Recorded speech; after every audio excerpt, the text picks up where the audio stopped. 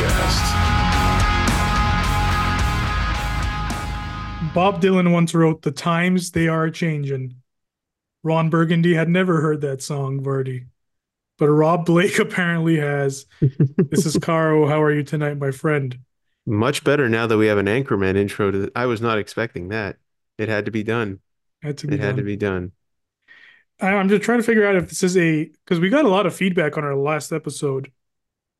Some really liked it. Some said it made them contemplate life. Others said it made them sad for several hours. But a lot of feedback. And I'm just kind of wondering what the tone of this one is going to be. But there's one way to find out. It's to get the ball rolling here. Obviously, the big news, the That's right. biggest news of all. The Edmonton Oilers streak ending. See you next time, folks. No, Todd McClellan relieved of his duties. Before we get into all this, what was your surprise level? Because we had kind of tweeted out, almost maybe half jokingly, that the biggest save Dave Riddick made in the Nashville game was Todd McClellan's job. Clearly, big save Dave couldn't make that one. Right. Obviously, too tall an order for him. So, what was your initial reaction to the firing? And then we can kind of get into the weeds with this thing. Um, Not terribly shocked. Not terribly shocked because of just how bad things had been going. And the cliche is always you can't fire 21 players. It's much easier to fire one coach. I was wondering if we can Uh, get through the episode without saying nope. that, but I'm nope. sorry. Two It's just not minutes. possible. Cool. Carry It's a pretty on. good run. It's a pretty good run. Um, but it's true.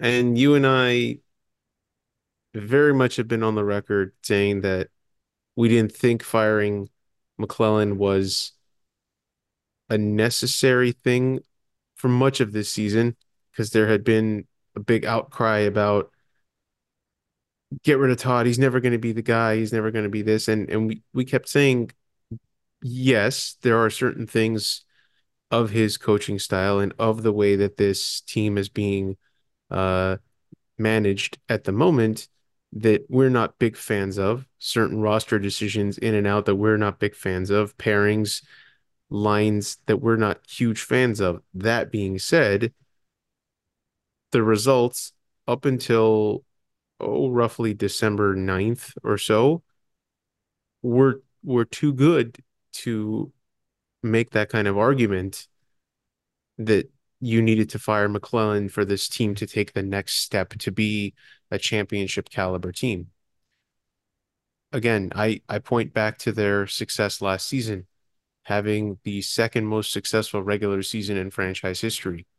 That earned Todd a 1 year extension just before this season started. And despite any shortcomings that may have been happening from the roster, namely from Pierre-Luc Dubois and his very, very, very uh, poor play up until this point, the team had been doing really well and not just lucky well, like actual advanced metrics, eye test, every which way you looked at it up until the first week of December, they were playing well and did not look like a flash in the pan. So I thought that they had gained enough rope that maybe that was going to get Todd through this. And Blake's press conference towards the end of January seemed to indicate as much, but things change fast. And I think for every game that the team lost, Rob Blake kind of looked at his own situation a little bit and felt that something needed to change if there was any hope in salvaging this season. And that's ultimately, I think, what it comes down to. Everything Todd had done up until this point, right, wrong, or otherwise, and any good results he had made, basically got burned away in a 2 month span, I think, which is sad, which is sad because I think most people will tell you that he's a good coach. The Yeah, across the results, board. Across the right, board. right, Anyone who's played for him, anyone who's inside, the league or considered an right? insider in the league, has talked to people that have relationships with him, will tell you that. And I don't just mean like he's a good person, which is also a very, very common through line. I'm talking like he's a good hockey coach. Like you and I, when we talk, whatever, I think last time we spoke about this being a possibility, I kind of circled the Buffalo game, Right, and we kind of mentioned, okay, well, if they lose to San Jose and Buffalo, I think that's when you have to do it. right. They didn't. And so that's why it surprised me. They didn't, and I think Mm-hmm. that's when Rob Blake kind of said it's not happening. Mm-hmm. So that's or around the same time. So that's why I was surprised by it. But after it happened, or after it settled in, I was not. It wasn't Mm-hmm. right. It's not a shocker. You Right. understand that it has to happen. It's nothing to celebrate, in my opinion. This guy deserves a lot of credit for a lot of things, including coaching and navigating this team through a retool or a rebuild, whatever you want to call it. Eating a lot of shit in losses, in poor play, bringing along young players who have spoken highly of him.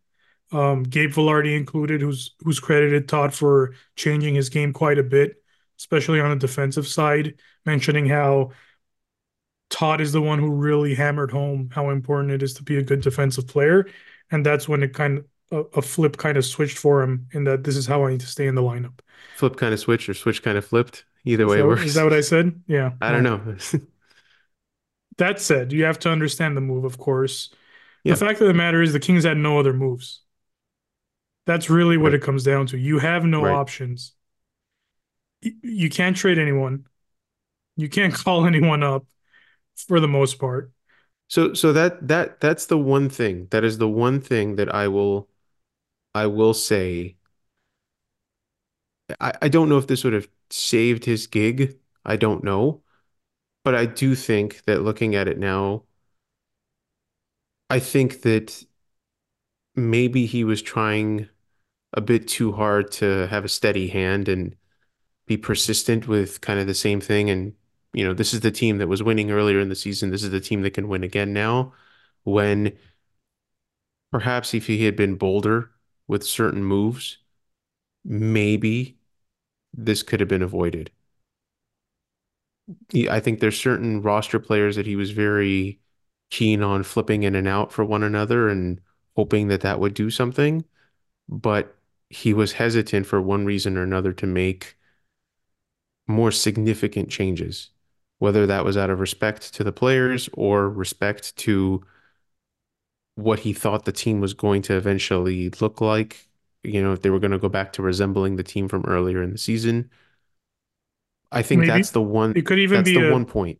the vision of the GM, right? Like that. Though that's another. Again, We don't know. certainly true, certainly Yeah, true, but we don't know and I'm not speaking about people are going to, again, they're going to be like, hey, you should have benched Dubois. And that's not what I'm talking about.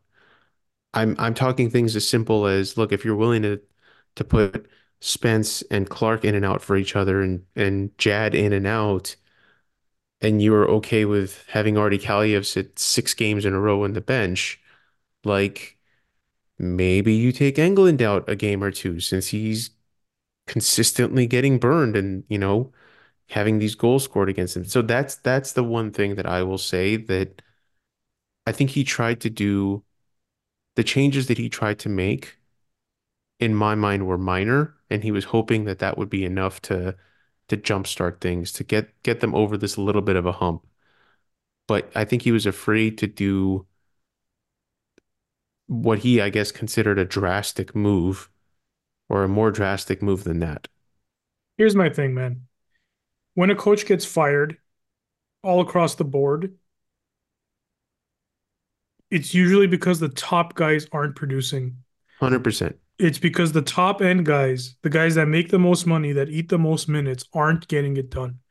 Right. So and I don't disagree with you. I think you're right. Like the England one is so like everyone's almost like up in arms, right, about that. And I'm not discounting that, but I think I was gonna say with their play, the team kind of these top players kind of tell you it's time for a change, right? I Mm-hmm. don't know if that was the case, but the fact of the matter is Todd is fired because the top players, the top paid guys on this team didn't get it done in the last 20 whatever games it was. Right. And that's the truth of it, man. Like we can talk, and I agree. This like Kaliev stuff, Jad, like Spence, Clark, it's all very muddy, and a lot of it doesn't make a whole lot of sense to me. But that's certainly not why Todd McClellan was fired. I'm No. not saying you're saying that or anyone else is saying that. Right. I'm just saying like maybe there's too much focus on these little fringe things he could have done differently. I don't think he was going to save his job. That's my main thing is I don't think these little things were going to save his job at this point because the big boys, the guys that carry you, weren't playing well consistently or even at all almost most of the time, right? Um, that's not to say this roster was perfect and the big guys just weren't performing. And then that's no, there was a whole lot of imperfections in this roster, whole lot of imperfections in McClellan's player usage, player deployment, all that stuff. Agreed. So yeah, Yeah. like the Nashville game, I'll go back to that for a second. Yeah, they won, but man, nothing about that game sparked or should have sparked any kind of confidence in anybody No. about where that team ended the or went into the All-Star break. Like it was just it's a win. But it's not sometimes I'm gonna go to white man can't jump on this. Sometimes when you win, you actually lose. And Hmm. that was that game was ugly. The third period was a disaster. I mean, Dave Riddick made saves, but you want to if you want to argue the post thing, fine. Does that mean Dave was in the right position and all he gave him was post? Whatever. Nashville fired off like six shots off the goalpost, Right. and they were Right. pressing. They were Right. pressing. And you know what? Even if they shot those wide, man, they were high danger chances. And the Exactly. King They and were in they were in the spot to make those shots in the first the place. Kings were in trouble. They were on the ropes, and all they did is survive. That's literally Hmm. all they did. So yeah, the win wasn't enough, clearly. And I'm pretty sure Rob had made his decision even before the result of that game. Yeah, I feel again in hindsight, I feel even though it didn't happen immediately after this, I feel like the decision was made after that San Jose Buffalo combo. Yeah, That's maybe. that's just so hard to come back from, man. That's so hard to come back from. That is such a deflating. And then you've got Doughty speaking up after that. I mean, the cracks are so huge at that point that it's really hard to just hope that a bye week and some time off is going to be enough to get this team kind of back together. So I understand why it happened. I understand why Blake felt like it needed to happen. I am sad, I guess, for McClellan because I think he genuinely was trying to do what he thought was best for the team. And look, in my mind, if you kind of look at like a kind of a what's the word I'm looking like a bell graph here, like a bell of like good coaches and bad coaches, and then you have another one of like good rosters and bad rosters, right? Like you can have a good coach take a bad roster and make it a decent team.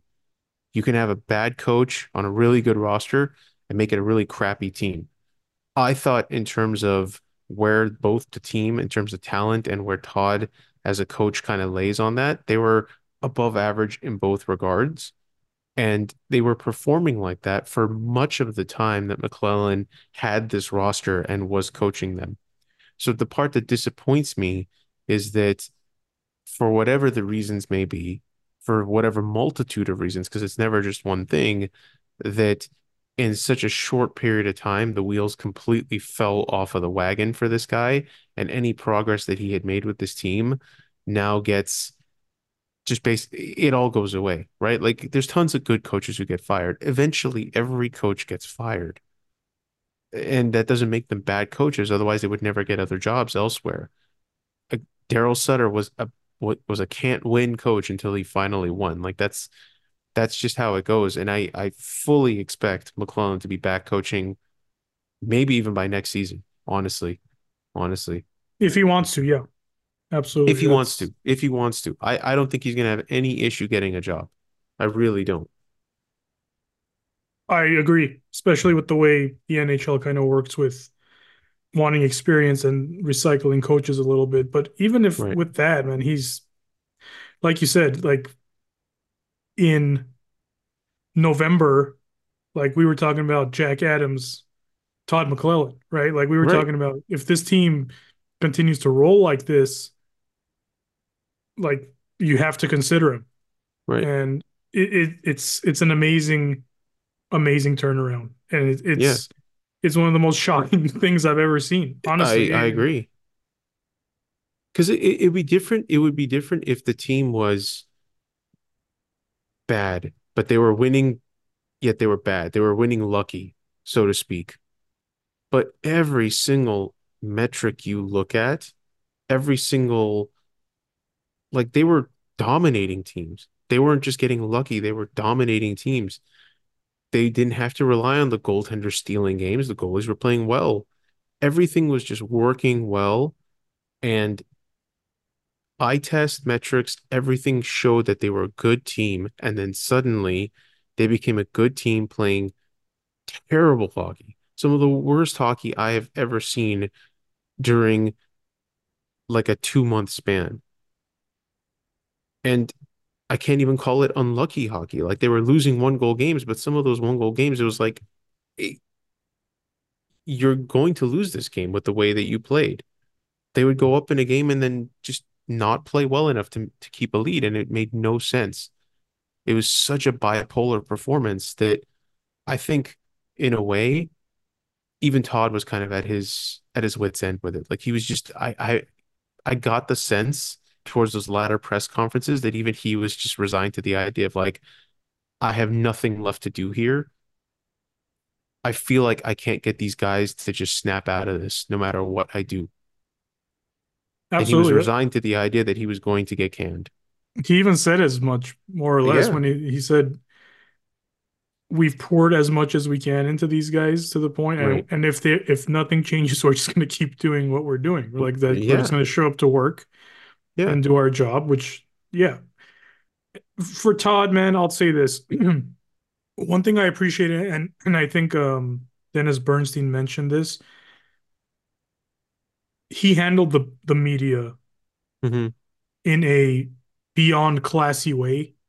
Hmm. And I think even Jesse Cohen mentioned this too on All the King's Men, is that it's almost as if when Todd got a question from someone who's not a regular Hmm. or maybe doesn't have the experience, right, to know what to ask a coach in what situation, it's almost as if Todd in those moments made the effort to over explain or to make them feel good about their question, or maybe it was a silly question in theory to all these other media people, but Todd Right. always went out of his way to be like, I'm going to answer this question so thoroughly for you, so you never feel like you can't ask me another question again. Hmm. So that kind of speaks to what kind of person Todd McClellan is. Absolutely a good, yeah, I was going to say hockey man, but that's such a Canadian. But it's true, man. Like a hockey lifer and a Right. good person and a good dude who pretty much made time for everybody to make them feel Right. kind of included in the process. So I hope he's remembered well. I think he will be. I think history will be kind to Todd. I hope so anyway. Um, but it's time to turn the page. And this day, like you said, it was going to come one way or another. Hmm. Moving on from Todd was going to come. Years ago, you and I even speculated that he might be the guy before the guy. Hmm. I don't know if Jim Hiller's the guy. I'll tell you that. And that's not disrespect to Jim, but when you make a statement like that, you're kind of thinking of, again, an experienced guy coming in, knowing the Right. buttons to push. Not to say Jim Hiller can't, but Jim Hiller is now the coach of the LA Kings for the remainder of the season. That was made very clear by Rob Blake, which is a very interesting statement to make because the first question that came to my mind is, what does that say about Rob Blake's future, right? Like that's a very Hmm. obvious kind of conclusion or question you could drum up. A little bit about Jim Hiller before we get into that. He's not just to clarify, he's not some guy off the street, right? He's interviewed for coaching jobs in the NHL several Hmm. times. Hmm. He was WHL CHL Coach of the Year in 11-12, assistant to Mike Babcock, been an assistant to Barry Trotz, assistant to Todd, obviously. Uh, and as many people have pointed out several times, he's not a quote unquote Todd guy, Hmm. right? Like, or someone that Todd has mentored or someone that Todd brought in specifically. He was an outside voice brought in to coach the offense, to coach the power play. Um, and he did a good job for what seemed to be, I don't know, a season and a half, roughly. Looked like it was pretty good. Things were going well. One thing Rob Blake mentioned about Jim Hiller in his press conference is that I think the question is, what's the difference between Todd and Jim Hiller? And he kind of, it was like a short answer. And he said, they're different people. And I know a lot of people didn't like that answer very Hmm. much, but I kind of get the answer Hmm. because the idea that you just bring in a coach and nothing's going to change is crazy to me. Hmm. Like something's going to change. The question is what's going to change, and we don't know that. We're going to have to wait and Hmm. see. Have to see lineups, have to see the first game, whatever. But I assure you, something is going to change. I just don't know what. Hmm. And I don't even think you're necessarily going to see it in the first game. I would not be shocked at all if Friday the roster, the lineup is exactly as it was against Nashville. Yeah, that wouldn't I, that wouldn't surprise me either. yeah. Again, this is not a guy, all due respect. I get that he's not a Todd guy, but he's not coming in from outside of the organization. I think to a certain extent, he's seen this roster, he's seen this makeup, he understands or has a sense of what works and doesn't work.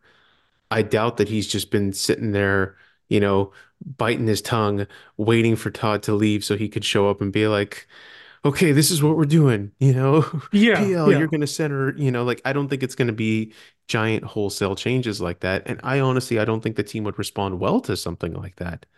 I think this team has quite a bit of pride in how they played in the beginning of the year.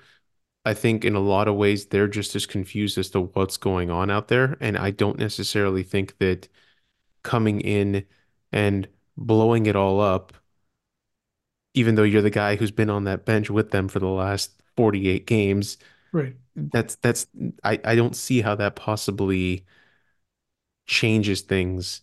I think it's going to be a gradual change, which is something funny to say when you've only got like 30 something games to go, but I think it's going to be a more game to game modification of certain things.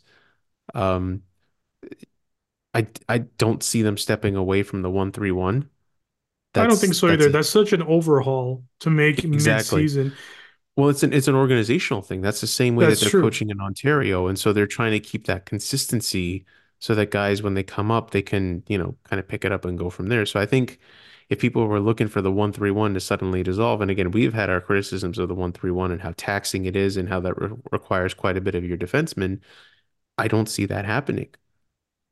So I respect the question, and I think when people were asking the question, it was the idea of no, specifically what's going to change. And I think they got a little bit of a snippy Oh answer from yeah. Rob. He was snippy the whole thing. He He was snippy the was whole time. agitated, my friend. Like that's a man, I think that's a man who knows Yeah. his Yeah. ass is That's on the that's a line. I man think he who's knows that's that. Yeah. yeah. And he said so, Yeah. right? He said, He I did. fully Eventually he understand did. the Yes. repercussions Yes. of this. Um, Yeah.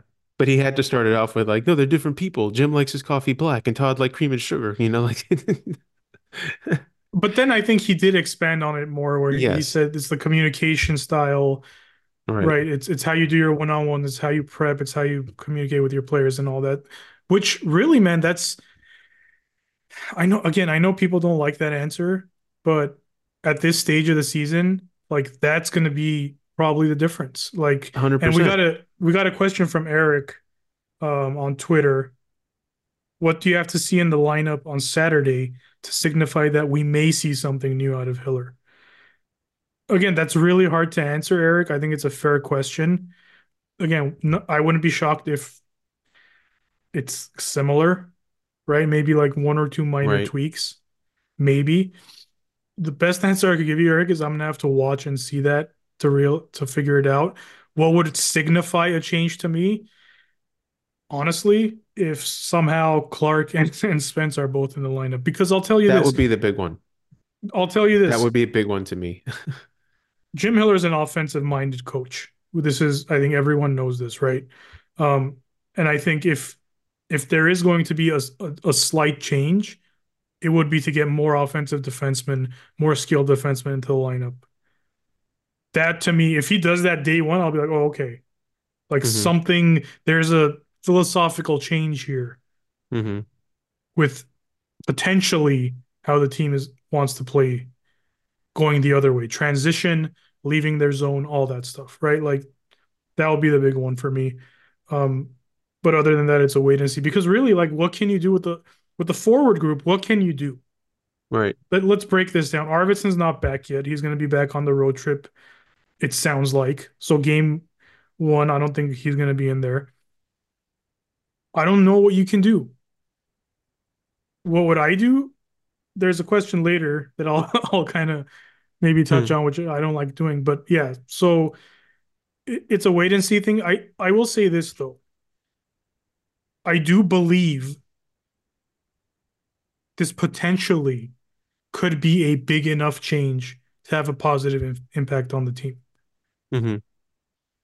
And So, it could be something simple as just hearing it differently, being right. spoken to differently, maybe just tweaking one or two things that he's seen that he believes in, stuff like that. So I do think Right. potentially there is enough in Jim Hiller and his experience to have an impact, a positive impact. I I'm not in any way disagreeing. And in fact, I would say that more so than enough in Jim Hiller, there's enough in this team. This team Yep. has the horses, it has the ability, it has the roster to be better than what it has been. Do I think they're the team that went 16-4-4 or whatever they were in the first 24 games? I think they were overachieving in that situation, but they're certainly not the team that we've seen in the last 24 games either. So the truth is probably somewhere in the middle. I'm hoping it's a little bit that there's ways to get closer to what the first iteration of the team is. And I think with that in mind, and also not for nothing, the fact that yes, they fired Todd McClellan, but hey man, they were paying him 5 million a year and they just re-upped his contract and they're still on the hook for giving him that 5 million. I don't exactly think that Rob Blake had carte blanche to just go out there and Right. call Bruce Boudreau or whoever off the sidelines and be like, come on down, buddy. It, not saying that like he went the cheap route, but I think he had to consider that a little bit that he couldn't just hire another big name, big money coach immediately in the middle of the season and maybe decided that the best option was to go with a familiar but slightly different approach. And then, on top of that, Jim Hiller goes and then hires DJ Smith shortly afterwards to be his assistant coach. And I'm not exactly sure where DJ Smith is going to fit into this hierarchy. I don't know if he's going to take over the power play or what his role is yet. I'm hoping that tomorrow, I think they've got an introductory press conference. Perhaps that will come up because at the time when Blake had his press conference, it wasn't announced yet. In fact, this is this is another kind of like stupid Rob Blake answer thing that I don't fully understand because he played completely coy and was like, "We're gonna spend the next few days and there's some candidates we're looking at," and almost like Yeah. before the press conference is over, it was like Elliot Friedman's like, "Yeah, it's DJ Smith. DJ Smith got hired. DJ Smith is gonna be there," and it's like, okay, I don't understand why you're playing coy about something like this. I don't Yeah, it is strange. It wasn't an official Kings announcement, but know, like but everyone leaked it. Every exactly, big name reporter exactly, had it within minutes. So that was, yeah. exactly, which is weird, but it's fine. It's whatever. Um, So yeah, I think you have to consider all of those things as to why they brought Jim Hiller on. Jim Hiller's a big analytics guy. He did start up his own analytics company. So I do think that he's looking at these things. He's not just eyeballing it and going with gut on a certain things. And so, yeah, maybe he does look at it and go, you know what? I've seen enough here with the idea of having Clark and Spence out there that it's worth me gambling on that. It's worth me trying it for a game or two and seeing if that works out.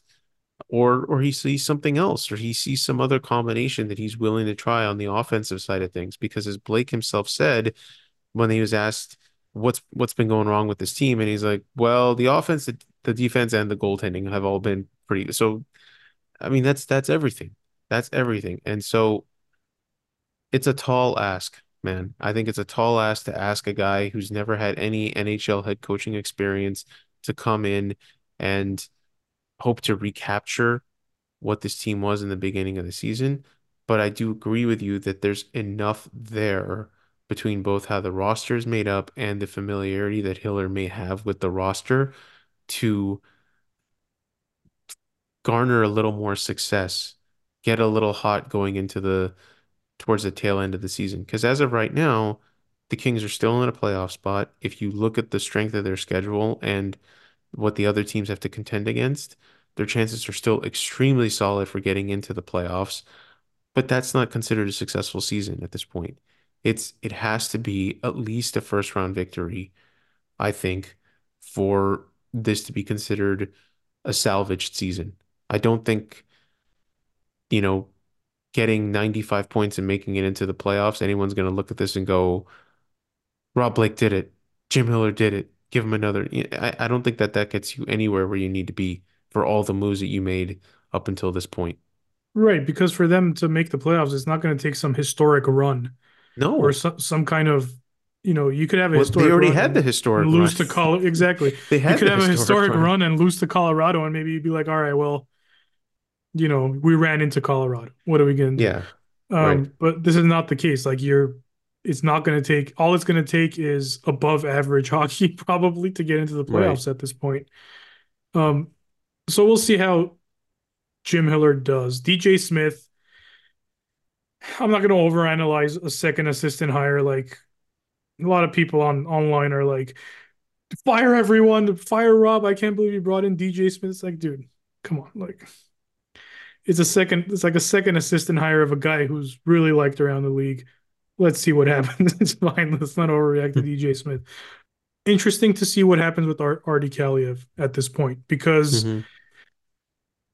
Rob Blake was asked about Artie and he didn't really reveal much in terms of him wanting to move out of LA or anything like that. He just kind of mentioned it's been a tough season. He's got to be better. Classic hockey stuff. Can't be Hmm. happy when you're out of the lineup. So I am curious to see if Kaliev gets a chance under Hiller. If there's a difference, right? Like those are the things that are interesting to me. We know is benching Art or putting Artie Kaliev in the press box a coaching staff plus GM decision, or was it strictly something Todd McClellan saw that forced his hand to not play Artie Kaliev? Like those are the things we don't know. We're only Right. speculating on. Curious to see if any of those things transfer over to Jim Hiller, or is it's something that Jim Hiller himself had input on, which we might never know. But if Artie Kaliev's sitting for another 5 games, I think there's your answer right there, right? Dubois is going to be look. Everyone's going to look at Dubois now and just see if there's any change in his line mates, in his deployment, in his placement on the power play. I think everyone's going to look at that. And if there isn't, I fear for the backlash against Pierre-Luc Dubois, which is already catastrophic all across the board. So those just little things I'm looking at. Maybe it's a good thing they've got this bye week. Maybe it gives them all the time to digest. It's not one of these coaches here one day, not the next day. It's someone different behind the bench situation. Um, I'm gonna go back to this, and I don't know, and you might call me crazy, but we complained a little bit about how weird the schedule was stacked for the Kings and how much spacing there was between games leading up to December. And the one thing I will say that really did not help them at all during this terrible, terrible stretch was just how many games there were and how much travel there was and how little time there was to actually get a couple good practices in and maybe give yourself a chance to pull yourself out of this tailspin. I'm not saying it was the schedule that brought this on. I'm just saying that had it been a little more evenly distributed, maybe there would have been an opportunity there for the team to kind of step back a little bit, be a little more analytical, get out of their own heads with this. But sometimes when you're playing game after game after game and then traveling and doing this and that and the other, it feels like you're just stuck in this Groundhog Day kind of Snowballing, yeah. situation. Right, right. And I still think it's absolute bullshit, the schedule that they've had to deal with up until this point. And I think if I was personally, I know Todd's been very gracious and very gentlemanly about this when he's been asked about this and said, "Well, we're gonna get our games in January. It's good for them to get the rest." But all you have to do in my mind is look at the drop off in Cam Talbot's play and just having that many games and then you lost Copley and you brought Riddick up. I feel like we've had this lingering question as to whether Kopitar's hurt or not, and they still keep kind of going back to him over and over again and playing him 20 minutes because no one else is really available to step up and play his game that way. I think if they had just had a more reasonably balanced schedule, maybe there was a chance that you don't end up having this kind of horrific January. Just a thought, my own little conspiracy theory there, if you will. Absolutely fair. I think between St. Louis and Nashville was the first time since Christmas that they had multiple days off between games. I think that's correct. Um, and they won, but they won off 2 days rest, but certainly it wasn't the rest Right. or their play that got him that win. So I think that's fair. And I think let's look at that as an optimistic take on what could happen moving forward. How about that? You can have I'll right take now, it. you have good practice, you have the bye week on top of the All-Star break, Right. much needed, especially for guys like Kopitar and Doughty, obviously, who are continuing to eat up huge minutes. Guys went to Cabo. That's great. Lay on the beach. Don't think about hockey. That's that's a positive. We'll take that. Come back to work now. Tomorrow, by the time you're listening to this today, Jim Hiller's availability will have been out. You'll get it probably a first look at any lineup changes. hmm Like we said, Victor Arvidsson not expected until the road trip, according to Rob Blake. Blake Lizotte apparently. I don't know what's going on with Blake Lizotte because it was a very weird Rob Blake, I don't know, uh, bipolar answer. I don't know what to call it. Like talking out of both sides of his mouth, like saying I go back and forth as to what's better. Dean Lombardi answers that just go off tangents that make no sense, and then you forget what the question was that you asked him, or Rob Blake answers that answer something but don't really answer something and make you wonder whether you even got an answer. They're very lawyer-like answers, in my opinion. they are. And No offense to um, any lawyers out there. My sister's an attorney too, so that's fine. I can say that. yeah, so I don't, apparently Blake Lizotte could go on LTIR, Right. but he's also just not skating at the moment. So why wasn't he on LTIR before? I'm not completely sure. I always assumed this because they thought that he was going to come back before the 10 game or 30-day mark. And I think we've we were told today that it was 8 games and 24 days or something to that effect. So I don't know if they're still holding out hope that he's going to make it back by the 10th game, and that's why they didn't do it. But I think if 10 games comes and goes, they're going to be kicking themselves for not having put him on LTIR and getting that cap relief that they desperately need. Um, it, Arvidsson's back and skating, still ways away from making it back into the roster, though, provided there are no further setbacks. Um, yeah, someone I think asked him about the trade deadline and what could happen between now and then, which I have to look and see exactly how many games are there between now and the trade deadline.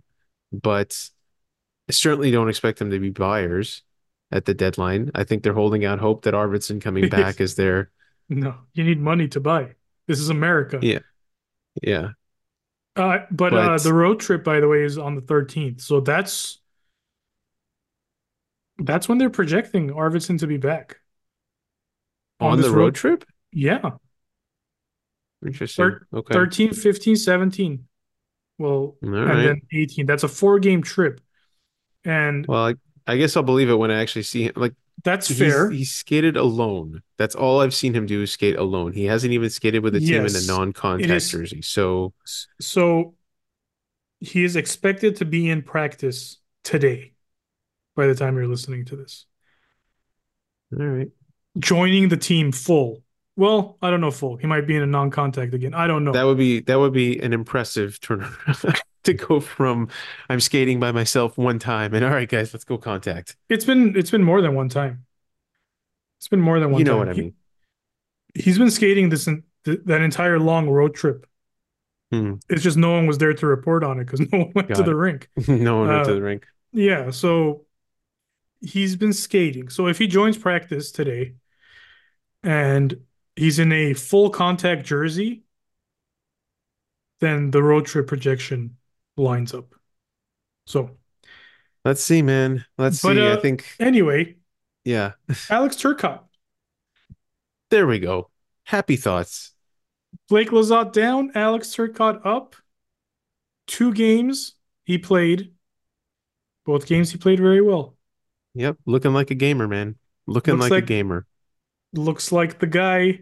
Well, I shouldn't say that because he was more highly touted than a bottom six forward, but kind of looks like the guy that we expected to see when we drafted him a little bit there. I think what we're seeing are innate things that players get drafted for that don't get lost necessarily. Like he has had a horrific, Intangibles. exactly. Thank you. He has had a horrific injury history that has set him back, that has dropped him on the depth chart, that has dropped him on the prospect depth chart. But what you see out there is the tenacity is still there. The positioning is still very much there. The hockey awareness is still there. The will is still there. And his game against Nashville in particular was just a terrific example of all of those things. The smarts, you can't teach smarts, and it's very much there. And in a way, I was so happy to see him have that game, and in another way, I was sad because I was like, man, this poor guy, like Yeah. this, What he could have should have been been. doing this right. Like he should have been doing this 2 seasons ago, and it's just super unfortunate. And I all I can really hope is that he keeps getting the opportunities and he's able to stay healthy. Um, yeah, concussions are a tough thing, man. It's not something you can work out and make your skull harder or whatever. You know what? Like there's just no way. You know what's crazy? Like when he first got into the lineup against St. Louis, my first thought was, oh man, now he's in the NHL, like harder hits, like Right, I'm scared. right. But the more I thought about it, the more I convinced myself, I guess, that hits like that are actually less likely in the NHL than they Right. are in the AHL. And you know this, the lower you go, right? Oh The yeah. lower you go in um level of league, the more stupidity you see, the more recklessness you see. Um, because Because guys are just I don't yeah, the ability is not there. the Like there's ability's guys not who are there, and guys are like still holding on to this hope that like one day their dream of the NHL will be realized. And I got to make this hit right here, and I got to make it hard right, right here because right, you know scouts are watching or whatever. right. So I've convinced myself that he's safer in the NHL than he is in the AHL. That's where I'm at. Yeah. Plus, Andreas Englund's not an opponent at this point, so That's that's true. all very That's very helpful. true. Yes. I was happy to see it. I'm curious to see obviously what happens now if Arvidsson truly is back in the lineup. Lots of questions as to who's going to stay, who's going to go. who's coming up, who's going down. Nothing is certain here. Nothing. It's I don't know. I don't feel excited. I feel nervous in a way. There's just so much that still has to happen that I think I was excited at one point in this year, and it's just kind of faded now, and I'm tired in a lot of ways. Very natural, very normal. Yeah. Um, but Vardy, there is a Kings player on 32 Thoughts who spoke to Elliot Friedman Hmm. and said, "You are giving up on us too early, Elliot Friedman," which is weird to say that to Elliot Friedman because I don't think he ever said the Kings are done or anything, but Right. It's probably Dowdy. it I'm was just probably saying. Dowdy. But I will say, whoever it was, with our luck, it was Jad. But whoever it was, I like that. I like that because that's not a situation where you have to say that. That's not a situation where you're in front of cameras or in front of the Hmm. media. That to me sounds like a quiet moment Hmm. where maybe someone saw him and just walked up to him and said it, which makes it even more clear that it was probably Drew Downey who said it. You But know, now that you mention it, another thought randomly came into mind, and it could have been Cam Talbot. I mean, the only guy who was really yeah, around that's a good one. anyone was during the All-Star break. And in a way, if that was Talbot, I'm more intrigued because that's a guy who's, you know, he's kind of a quiet, confident guy. He's been on a lot of teams. Like that's the type of thing that I expect Drew Doughty to say, and I don't think twice about it. But if it was someone like Talbot who just happened to be around the media and could have said something like that, I respect it a little bit more. Well, of course, you have to consider the source. Yeah, It's very right. important. No offense, Drew. And then the other Elliot Friedman thought was apparently that DJ Smith was being considered to potentially coach Canada during the World Championships. So in case you're wondering, it seems like at least DJ Smith's stock hasn't fallen so terribly that he needed a assistant coaching gig to salvage his career or anything like that. Sounds like he was still very much on people's radars because again, DJ Smith had a terrific reputation as a person, as a human being coming out of Ottawa. I think he underperformed with that roster, but clearly that roster's got its own issues too, because now they've had a coaching change, and wouldn't you know it, nothing has really changed, which again goes back to this idea of, oh my God, look at Edmonton. They switched their coach, and now they perhaps Bro, that goes Edmonton back was to what not. I was saying. That Yeah, goes back to what I was saying about your top players get your ass fired, man. exactly, That's exactly. exactly what happened in Edmonton. Right, Draisaitl and McDavid could only muster up like a point each a game. right, Okay. Skinner couldn't stop a goddamn bowling ball. And there you have it, man. Coach gets fired. That's what it right, comes. It wasn't because of Derek Ryan, right, right? It wasn't because of Holloway or it wasn't even because of Evander Kane. Like it was because of those two guys and their right, goaltender, and that's it. right. So hopefully this rest helps their old bones because Kopi looked like He was respectfully, struggling. Yeah. respectfully, like he looked like he was ready to just lay down for 10 straight days and just no one talk to me. I'm just gonna lay here Right. until the next practice. Anything else we got the mailbag. We got a Mailbag lot got of hot questions today, today. and that's yeah, and I like these. West Coast It's a hockey nice bias. mix. It's a nice mix. It is West Coast hockey bias. Very popular man on Twitter these days. Tip of the cap to you, my friend. Or should I say, ha ha ha? You see what I That's did right. there? Are you related to Murray Bannerman?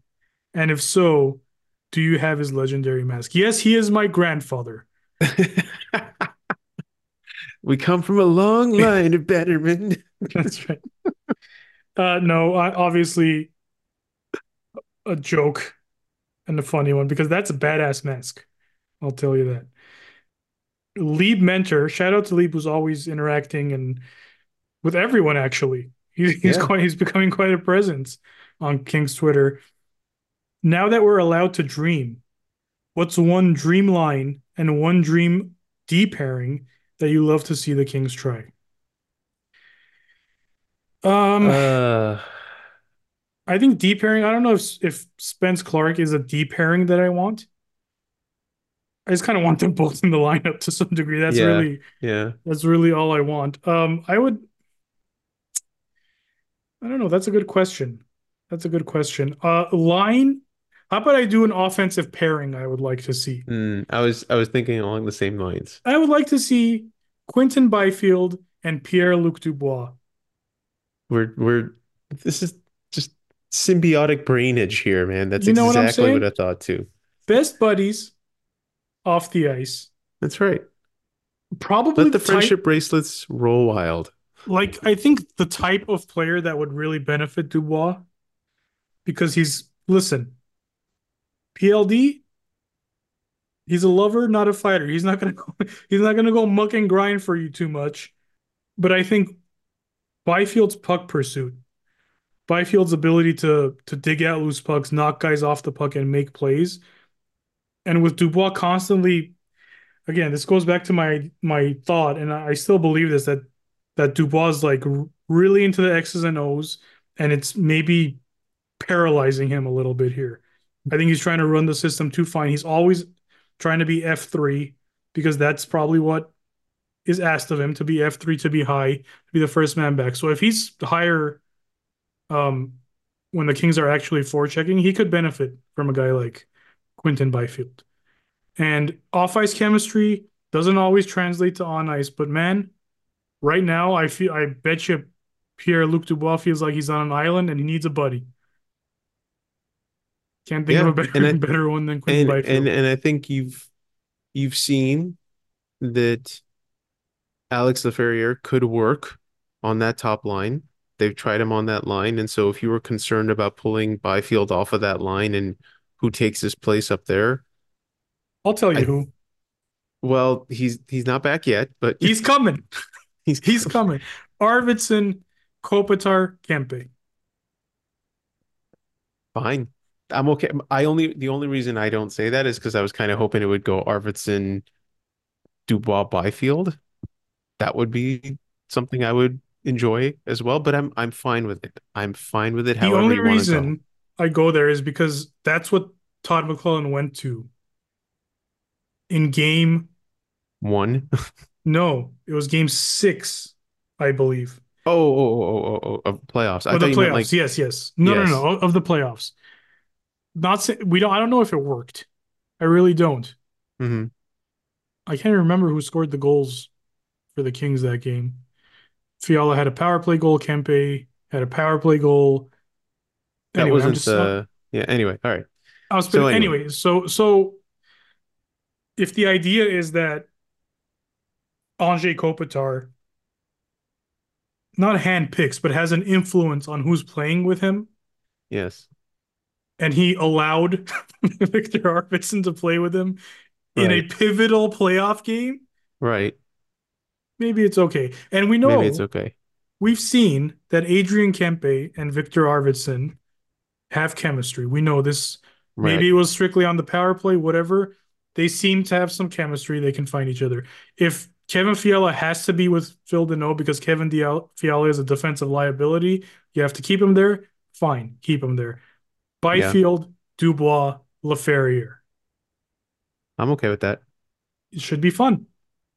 Deep pairing wise, like I would toy with the idea of breaking up Doughty and Anderson Hard and not to at this point. maybe put Clark and Anderson together That's a nice and one. let Doughty and Spence play together or Doughty. I mean, I think you have to consider doing something different there in my mind. I think Doughty Spence would work just fine. I think Two I think righties. Roy Spence Can't do it. it can't do End it. of the world. Impossible. Never happened. I swear, if that's the reason why Andreas Englund, who's had the worst goals against of anyone on this team over this last 2 months, is this if this is the only reason that man is still on the ice, God bless him. I know he's a good locker room dude. I appreciate him punching faces, but the proof is in the numbers, man. Anyway, Yeah. what's Uh, next? Open Blue Joe simply has a GIF. This team will never lose again. Yeah. Shout out Open Blue Joe who hopped on the 50 and 41 bandwagon Oh, early. Joe, we had hopes, We buddy. have we have abandoned ship, Joe, on that. But you're Yeah. still going strong, so I want to give you credit. He has 45 and 34 in his user game, so he's counting it down. Thanks for supporting that cause. It That's is now right. your cause, Joe. And I'll and tell I you, and bro. I always appreciate a good Shorzy gif. I appreciate that. There you go. Yeah. Um, moving on to this is a long name. ES8 Hockey Burner 11 LAK. Hmm. If things go horribly and the Kings are out of the playoff picture at the deadline, who is getting moved and what moves are being made? I'm going to couple this with another Okay. question from Okay. Prof Space Pirate at Han Ciolo. How Mm. long until PLD's NMC kicks in, and how much cap should we retain to dump him? I'm bunching these together because they're inevitably forever tied, right? Like if you're talking about who's going to get traded and what are the moves that need to be made, the first person everyone's going to think about is Dubois. To answer the first question, Kings are out of the playoff picture at the deadline. Who is getting moved?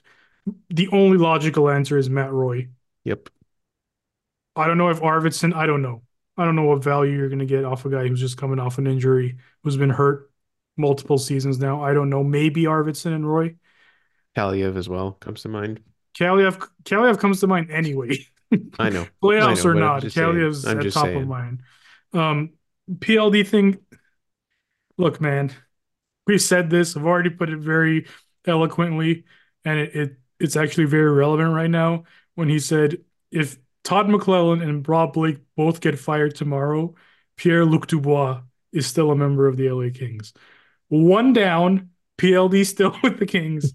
Two down, PLD still going to be with the Kings. Yeah. We're bordering on immovable at this point, even though that's not a thing anymore in the NHL. We've Right. History has shown any contract can be moved. But I think after year one, I don't think you abandon ship on that quite yet. No, no, I think it's a sunk cost fallacy in a way, but I think they have no choice but to double down and keep trying to figure out a way to make this guy work. Because look, man, there's a 60-point player at a bare minimum in there. We have seen this dude be that guy on two different teams. His effort, again, unquestionably bad on certain games, but there is a skilled hockey player in there who has delivered at this level for two different teams, one of which was a very, very bad team when he joined them, that being Columbus. I don't see a reason why he should be. I guess that's one thing I've never said. I don't see a reason why he should be this bad. We've questioned effort, we've questioned this, we've questioned line mates. I don't see a logical reason why this dude, with all of his God-given ability and the points that he's put up in the past, why he should remain this bad through next season, whatever it is. So again, you have no choice. You have no choice, but I have to rely on that somehow. Yeah, But if you want a I, fun exercise, go check out the buyout calendar on that's Cap not fun. Friendly. There's nothing It's fun not about there's it. nothing. I'm just saying. Don't do it. Don't do it. um, Bobby Rudy Bonilla comes asks, to mind, yeah, but then Rudy asks, are we thinking positive now with the new coaching change? Trying, working on it. I'm not thinking negative. I'll put it that way. Like that was rock bottom, right? Like that was It's yeah, you got the guy it's pretty bad. fired. Like that's rock bottom-ish to me. That So being said, I fully expect to be curb stomped by the Oilers on Saturday. I think see. it's Hold on. too much. Oh, Rebuttal. okay. Here's something history has also shown. After a winning streak like that, you lose and it's Hmm. over and you relax. Hmm. So I think the Kings have a shot. Counter rebuttal to my rebuttal is that the Oilers always get up to shit stomp the Kings. It's one of their Yes, favorite things to do. that's right. It's it's to beat the Kings. There's hatred. I don't think there's hatred. I think they respect each other, but there is a true rivalry between those two teams. So I just talked myself into nothing, but I'll leave it at Uh, if there is a game, dude, that you have to show up to for a yeah. multitude of reasons. Yes. It's the Oilers, reason number one. Jim Hiller now is your coach. He is, I don't know if he's deer in the headlights, but this is his first one, boys. Right. Show up for him, show something for him because, Right. The poor guy wasn't handed a game against Columbus here or something, you know. There's no and easing into this. and number three, if any of you like Todd Little tribute game. and are upset that and you take it upon yourself that he was fired and you feel guilty, good time to respond.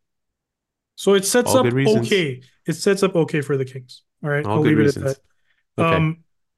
We got Toxic Kings fan just says Turcotte season. Amen. Hope so. Uh, Hiroxy04 says no way Lewis should be taking ice time away from kids, i.e., Kaliev, Turcotte, Jad. Save him for the playoffs. Not the It- craziest thought.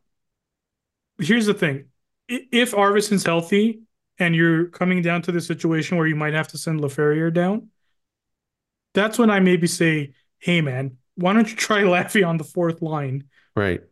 where he'll give you good minutes, Yeah. and Yeah. hopefully someone else can kill penalties for you." I will say that I think that Trevor Lewis's role in the improvement of the PK is grossly overstated. I think far more credit needs to be given to the goaltending actually making stops on the PK rather than Trevor Lewis and whatever he's doing out there on the PK. So anyway, Our friend Andrew Knoll asked us a question, Vardy. You ready for an Andrew question? I'm prepared. You're gonna like this one, I think. I do. Why did Juice come to the exit interviews wearing Air Jordan ones with a New Balance jogging suit? Could that faux pas be manifesting itself in the form of his current scoring struggles? 100% without a shadow of a doubt. I am I I want I am not I a think he was fan. wearing the lost and found ones. I and that's okay. There's There's so no if you're gonna yeah, I think Chicago ones are the way to go if you're gonna yeah. wear Yeah, those. yeah, yeah. Look, you don't mix and match like that. I think the term is politicking, I think is one of the That's terms out there. You just don't do it. When you're a multi-million dollar athlete, you get yourself something that goes okay. Mixing New Balance jogging suits and AJ1s, I mean it's that's a man who's confused right there. That is a man who cannot focus, who is gripping his stick too tight Here's what and I'm thinking. can't think one way or the other. That I feel like Kempe's the kind of guy who just has Chicago ones and like nothing Yes. else. You know what I Well, mean? we've seen So his closet. I mean, he's got some stuff. he's got some stuff, but I don't think, I don't think he's a sneaker guy. I think He's a guy has who has sneakers. he just has one or two hype pairs, and that's, Yeah. he's good with that. So Andrew, I'm gonna let him slide on this one. How about that? I will not, Andrew. We are torn on this one. I am 100% with you. I think he's lost in his head. Okay. Anything else? Let me see. Here's We had a someone interest asking us about, yeah. Here you go to this one here. man. Jan Shelton, can you explain the difference between hockey leagues in terms of a hierarchy? For example, NHL, AHL, and then what? ECHL, OHL, Q. Which are amateur, which are pro, which are better? Who is the most competitive? Okay, I'll try to do this as fast as I I'm can. surprised. I'm surprised there's no like flow chart out there for this. There has to be one, but okay, go for it. I mean, just the CHL alone needs a flow chart. Yeah, that's fair.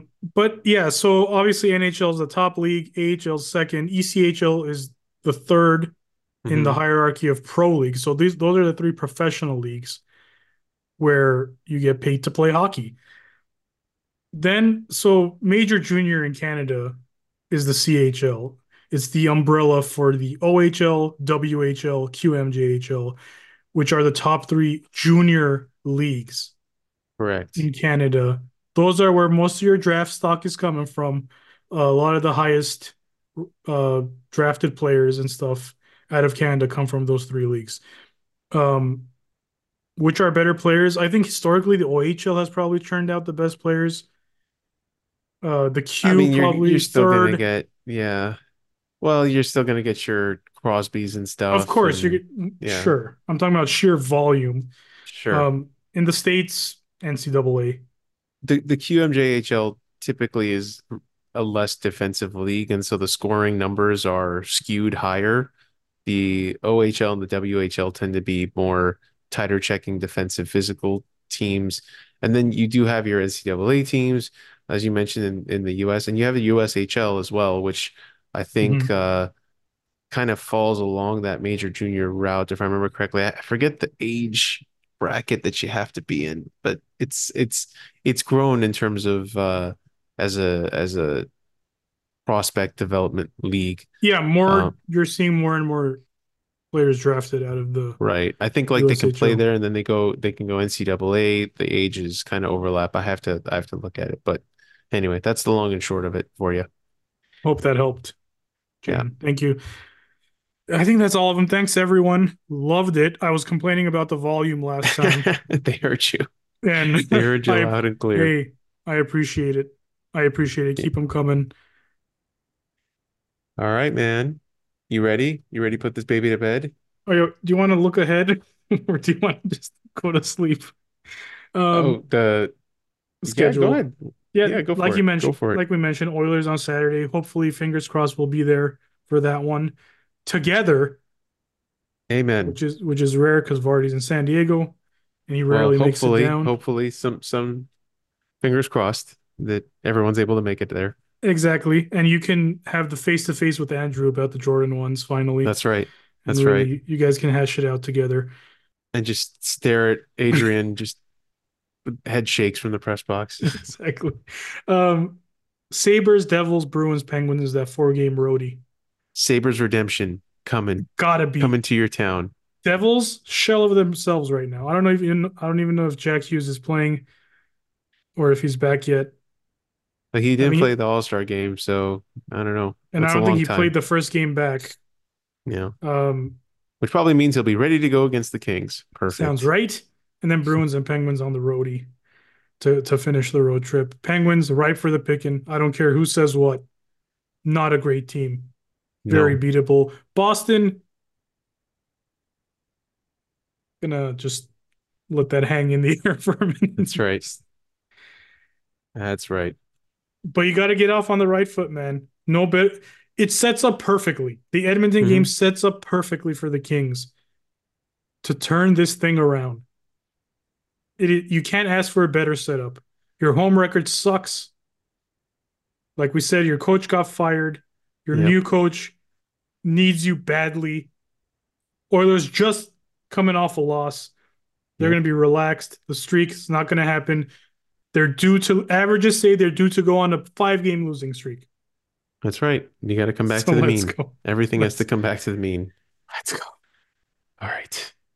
Episode 114.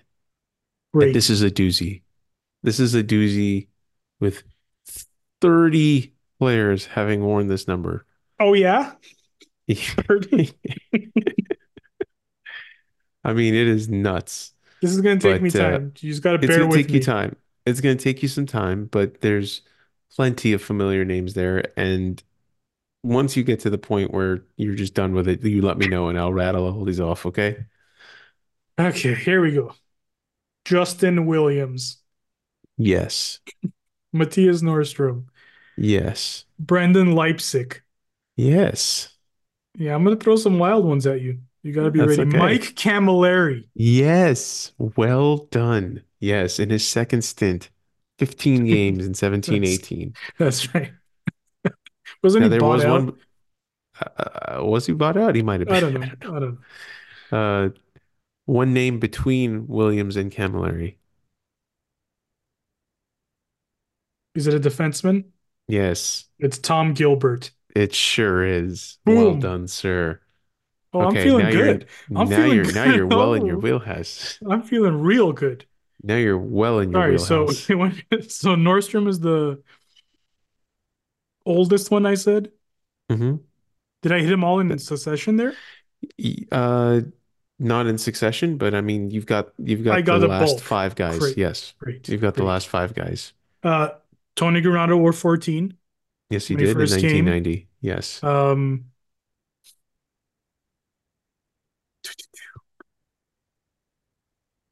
between Nordstrom and Granado is actually not as easy as I thought it would No, be. no. But there's names there that I know you know. I'm gonna double check this one because the fact that you haven't gotten it yet makes me think that there was a number change. Okay, great. Nope, that's the one he wore. Wow, I should have that, huh? Hmm. I mean, it is right in your wheelhouse. Come on, I'm sorry. give me something. 93 to 96. 93, 94. Very Uh, important. Gary Shuchuk. yes, Okay. there you go. Um, And then there's a man we've already talked about today. today, you Yes, say yes, a lot.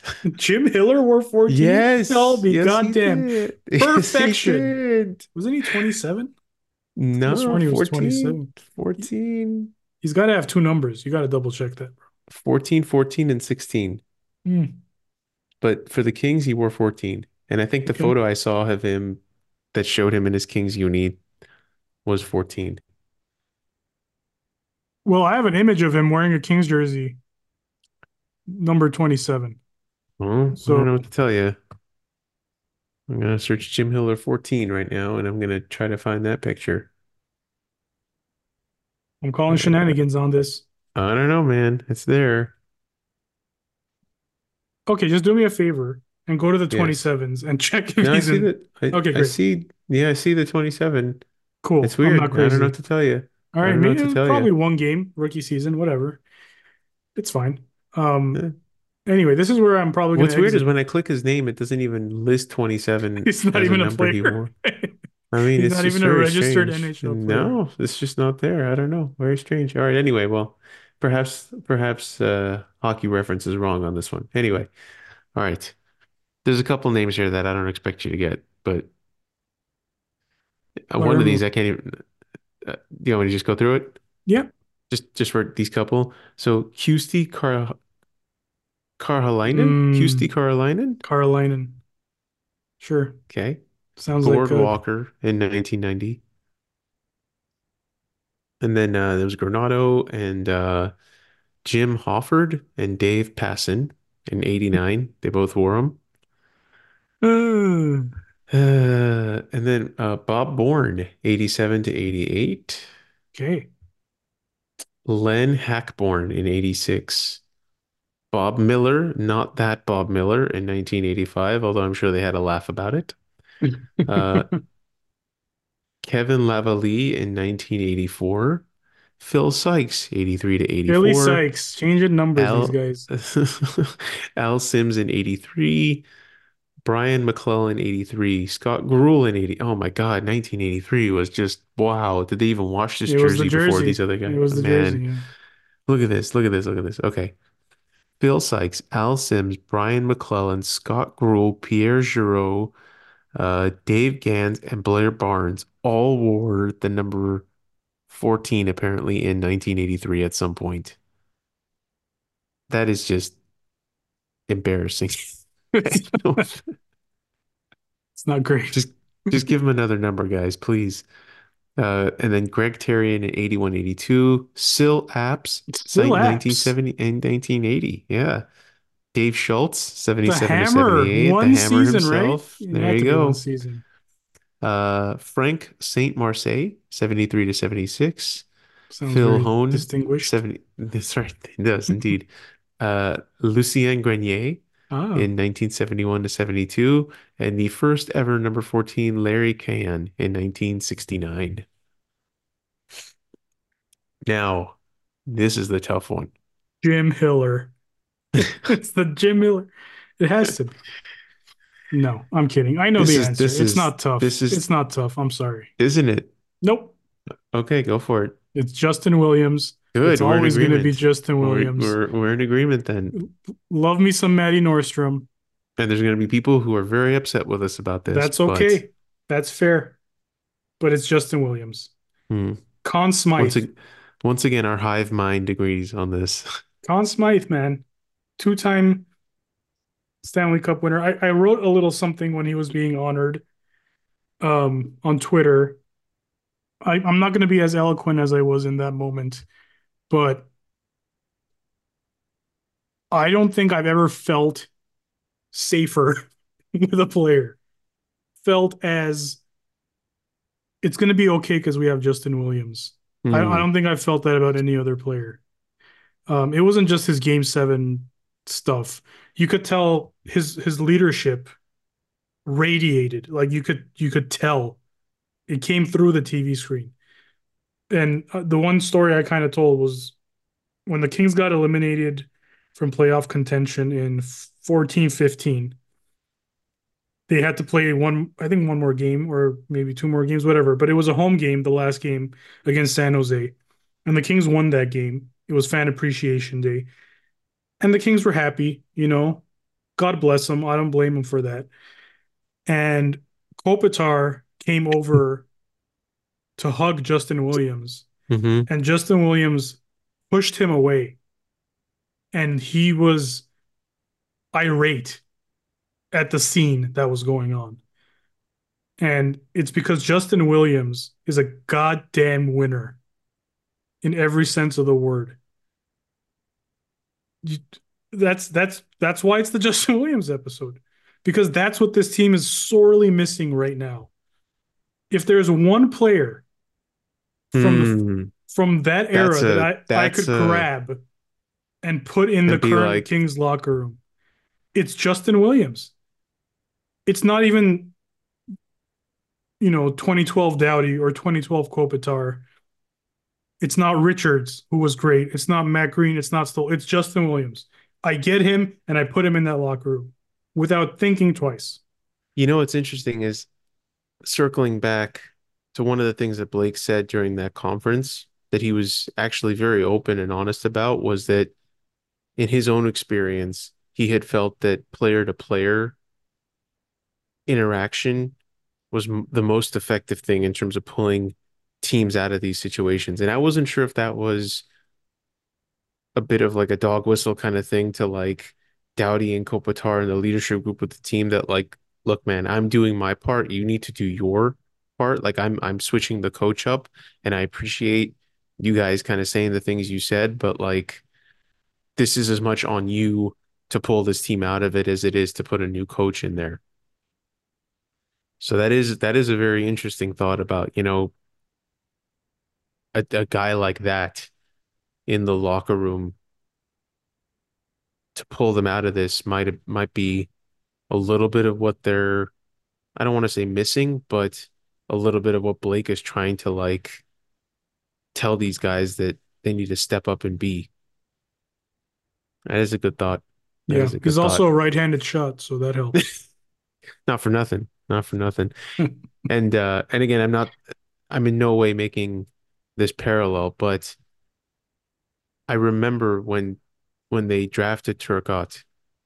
And it was always this discussion of like, it's not that he excels in any one particular skill. It's not that his shots this, his skating's this, is that that dude is a gamer. That dude wins. That dude just and at that time, it was always this parallel of like, he's the next Mike Richards. He's the next Justin Williams-esque kind of guy. You know what I mean? And so it is it is an interesting time. And I do agree with you that the team certainly could use a Justin Williams-esque player right around now, Desperately. desperately. I can't think of a better way to end that, man. That's pretty solid. All right. So let's see how this goes. Saturday begins. How many games they got left now? what is it, 30? 34? Is it no, really? Is that it? Think so. Yeah, yeah, that would be it. So 34 games. 34 games to see what's going to happen with this team. I think trade deadline's end of February, if I remember correctly. I'll have to look that up, but a couple checkpoints here, and we'll be along for the ride, man. Friday, March 8th, apparently. Okay, so that's a little bit later than I thought. So they've got a month. They've got a month to see how this thing goes. I don't foresee them dropping out of the playoffs, because they've padded themselves enough of a lead where I think they're still going to be in contention. So I don't expect them to sell everything off. But it's going to be an interesting couple months here to see how this all goes. So appreciate you all. Thank you for the questions. Like, subscribe, comment. Appreciate all the reviews. As Carlos said earlier in the uh, in the episode, we got a lot of feedback for that last episode. Not necessarily like online reviews, but like people actually messaging us and telling us that like they really enjoyed that episode, and it's so appreciated to get that kind of feedback, guys. It really is. It helps us do such a better job, and it motivates us to keep doing what we're doing. So thanks everyone, and go Kings go.